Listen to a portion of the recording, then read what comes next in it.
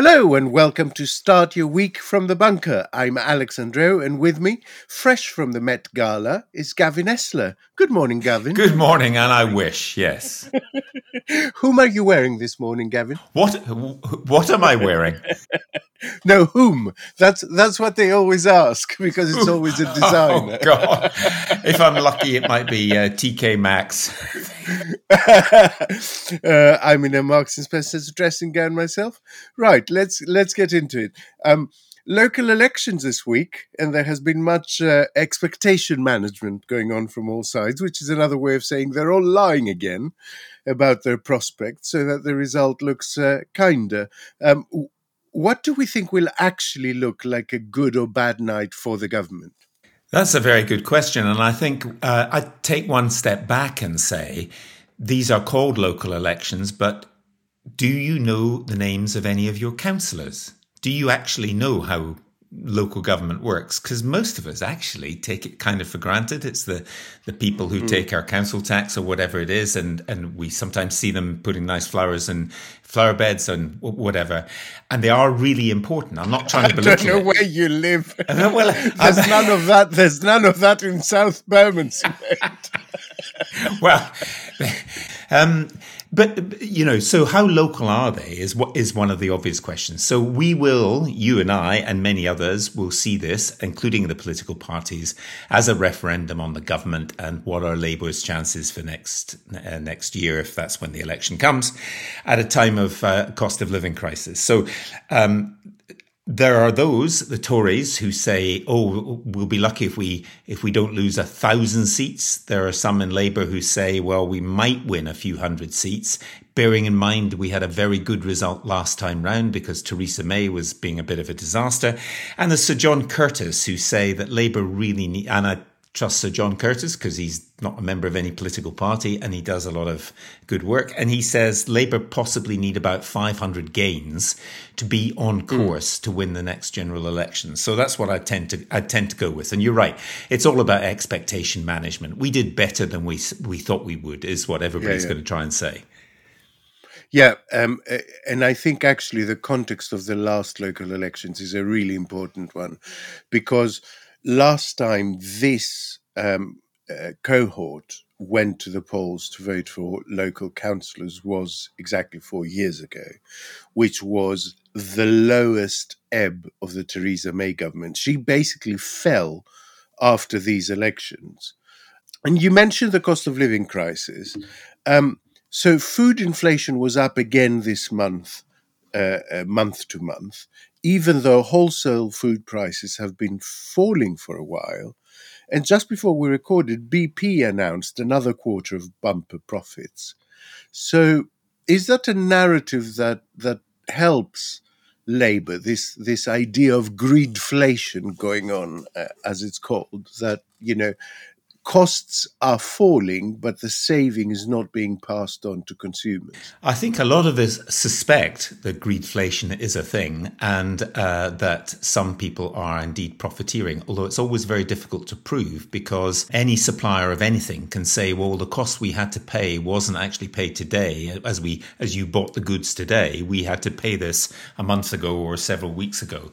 It's a bit tricky, but this is a useful narrative for Labour, it seems to me, in the longer term, because people are feeling it. And when politics becomes personal, that is a problem. Yeah.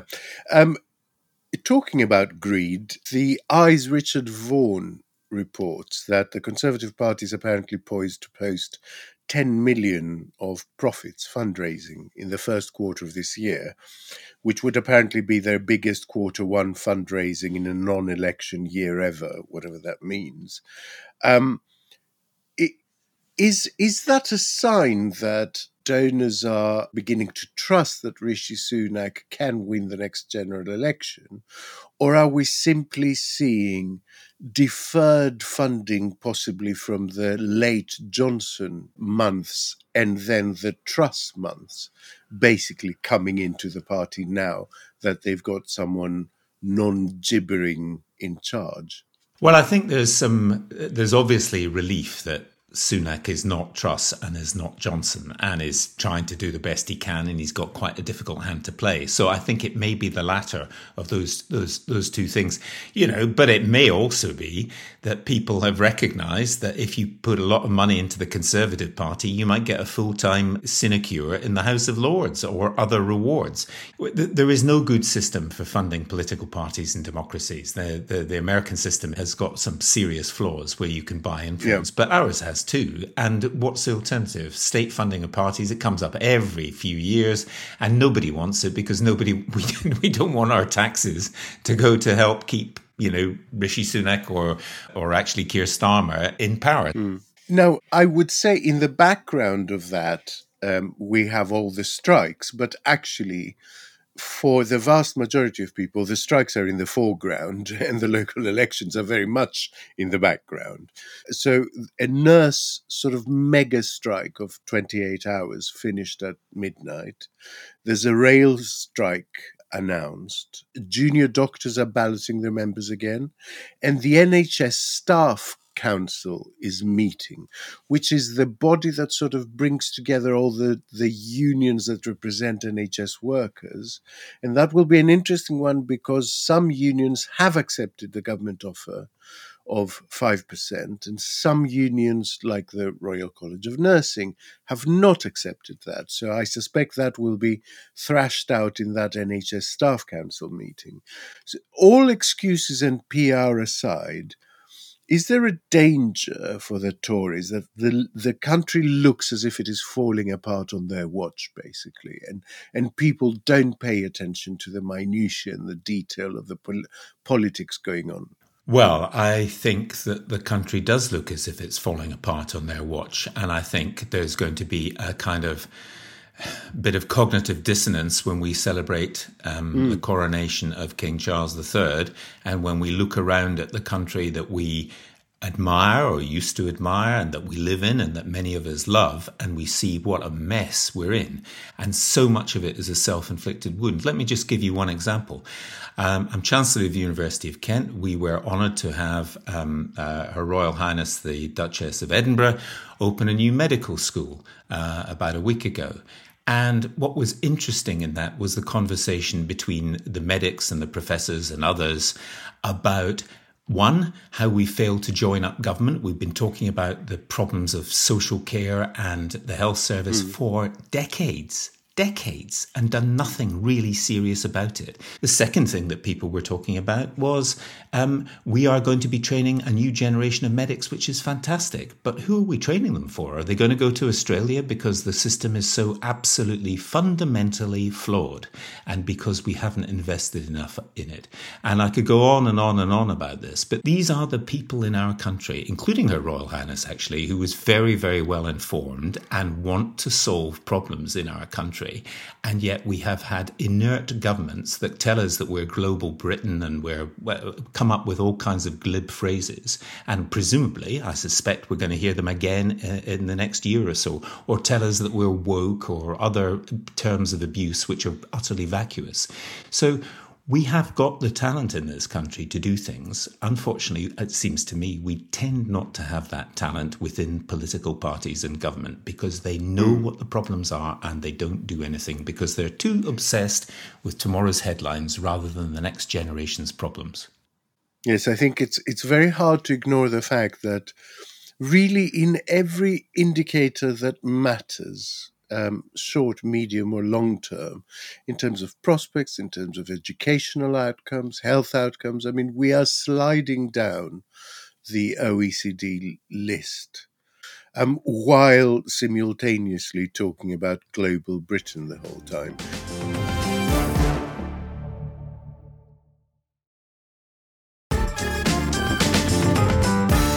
Now, you mentioned the coronation. That is happening this weekend. The Archbishop of Canterbury, Justin Welby, has suggested people can join in an oath of allegiance to the King. Will you be doing that? Well, I'm slightly perplexed by this because, again, let me take a step back. There are only two countries in the world of which I know for sure that the state religion has of right members in one of the legislatures. And one of those is the United Kingdom, because Church of England bishops are in there, and the other is Iran. Now, I think this is a very odd statement from a church leader who leads a church where attendance on Sundays is fewer than 1%, less than 1% of our population. I think it's a very odd thing to say, and I'm not sure who it appeals to. You know, the YouGov poll recently suggested that only 6% of 18 to 24-year-olds are very interested in the coronation at all, whereas, majority of over 65s are. So perhaps that kind of, the idea of saying that oath has some appeal for some people, but I haven't met any, actually. I haven't met anybody who was saying how important this is to them. And also, what's interesting to me, actually, is that we already have a king. King Charles became king when his mother passed away. And I'm not an anti-monarchist, but why are we having £100 million spent on a coronation? Who is that actually for? One of the fears within the British Council, if you read their reports and their surveys, is that Britain tends to be seen around the world, and particularly in America, for our culture and our past history, our heritage. And the idea that we're some kind of heritage theme park, not the creative modern Britain that we could be, is something which is implicit in a lot of their reports and concerns. And I think, the Sun said that Prince Charles will drop his breeches, meaning that he's going to be wearing military uniform. And this is a modernized ceremony. I'm not so sure. When you said, who is this show for, my immediate thought was American TV networks, I have to say. And tourism is a huge industry for this country. It's a big, big sector. Princess Anne says she doesn't think there is a case for a slimmed-down monarchy, which is surprising from the monarch's sister. But there has been a little rumble of republicanism growing, I think, hasn't there? There is now that conversation happening for more people, certainly, than before. I think there's a conversation about the role of the royal family rather than the institution of the monarchy, which I think, yes. The counter-argument to republicanism is President Truss or President Johnson or President Trump. That always seems to me a problem. I agree there's a lot of rumbling, absolutely. But I think the question is, what kind of monarchy are we prepared to pay for, and what kind of monarchy do we want? And having seen all the stories about vast amounts of money and the cost of this, which is borne by the taxpayer, and the sense that this not that we just celebrate the past, which I'm fine with, but that we kind of live in it is a real problem. And if you read any of the histories of the peak of British power in the Victorian age, even Queen Victoria, who ended her reign as much loved and much admired and so on, much of her reign, the monarchy was not really regarded as highly as it is today. And so we have kind of paradox that British power and influence was at its peak, or was growing immensely in the early Victorian era, when the monarchy was not as highly regarded as it is now, apparently. But that conversation is going on. Talking of rumbling Republicans of the capitalised variety this time, and Donald Trump, he is visiting Scotland at the moment.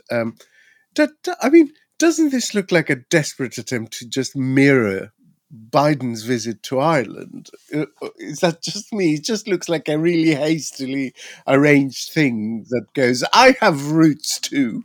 Well, I think there is one big difference, because as I'm Scottish and I spent a lot of time living in Northern Ireland, and I'm heading off to Dublin fairly soon because I've got a lot of friends there. And Joe Biden is much loved by most people in the Irish Republic. I am not sure how much love Donald Trump is in Scotland, because I have talked to people who don't like his golf courses, they don't like his politics, they don't like him. And there's quite a lot of those. Yes, it's hilarious that it does invite the comparison, and the comparison comes out really unkindly for Trump. Now, on more serious international matters, and there is little we can offer in the way of comment on these things, I think. Sudan, the situation there does seem a little bit calmer, while Ukraine is really flaring up. There was another really concerted missile attack yesterday afternoon. Do you think those trajectories will continue this week? Do you think the ceasefire, such as it is, will continue to be extended? And do you think action in Ukraine will continue to intensify? Well, I'm certainly no expert on Sudan, but it does look as if you've got two people whose personal ambitions are so great they're prepared to fight to the last Sudanese person. The question is, can somebody outside intervene, or can someone outside at least bring them together? I doubt if bringing together is going to be the case. My suspicion, and I only know what I've read, is that one or other of the two military leaders will have to leave the country at some point. It's very difficult to see how they can coexist. Ukraine, well, it's settled into, unfortunately, what many of us thought after the Ukrainian resistance proved to be so strong at the start. I mean, there was the assumption, I think, from Putin, and I think from the rest of us, actually, that this enormous country would somehow swallow up Ukraine. And the Ukrainians have proved us, those of us who thought that desperate thing might happen, have proved us wrong. Bakhmut and the fighting around there just seems to be an endless waste of mostly Russian lives, actually. And therefore, the firing of rockets into civilian areas may show a degree of desperation on the Russians' part, but they are prepared to continue to the last member of the Wagner group, perhaps, and others. Who knows what, the old Churchill phrase about Russia being an enigma, wrapped in a mystery, wrapped in a riddle or whatever, is still true in terms of Putin. What does he actually think he can gain by keeping on going?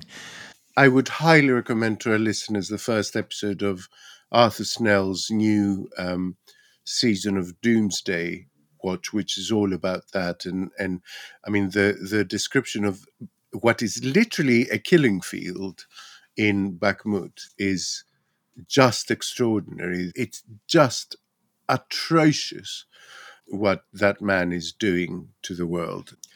There's nothing more to say on that. Can we come back to Whitehall for a moment? Because there is something that is very geeky and political, but that I think our listeners will be very interested in. There have been developments in the Simon Case Sue Gray vendetta, right? Yes, so they have. Today, Tuesday, there is an expectation that the government will update the Commons on Sue Gray, and it looks like the finding is that she broke civil service rules. It is also widely thought, I think, that the finding has been pushed for hard by the top civil servant Simon Case in some sort of weird, personal feud. It's tricky for Starmer, isn't it?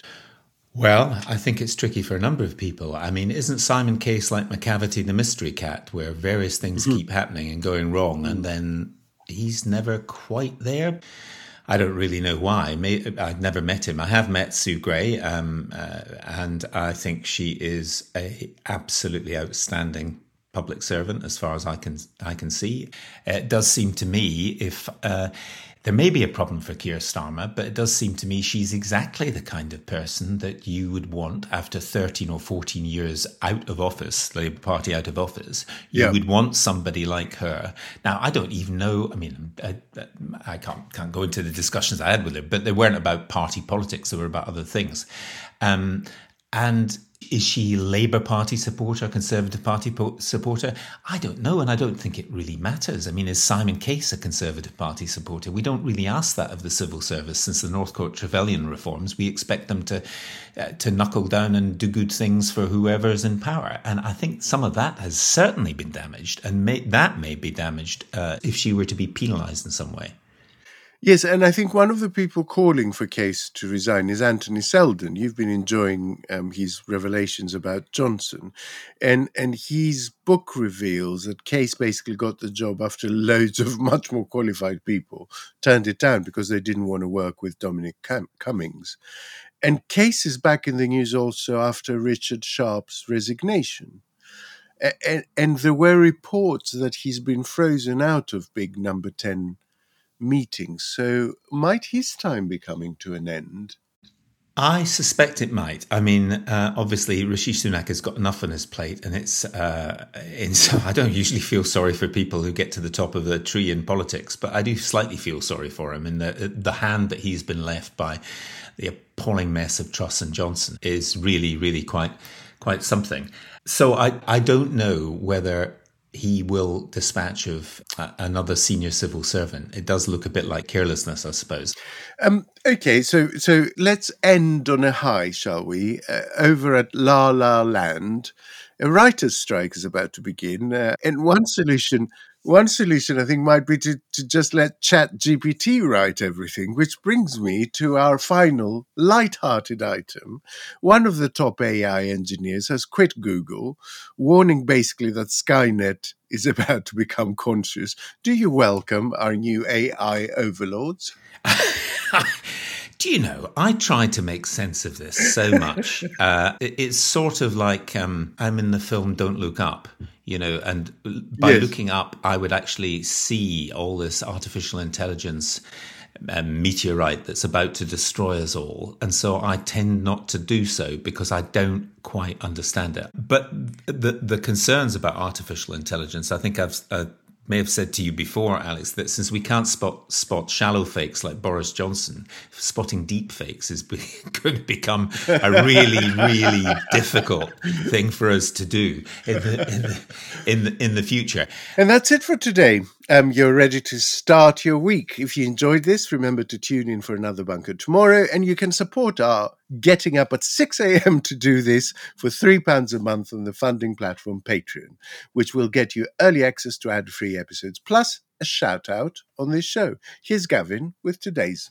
And a big thank you from me to Tony Lloyd, Avril Parks, Alison M. Duguid, and Lucy Rose Jefferson. Thank you very much. And thanks for listening to Start Your Week. Good day. Good day.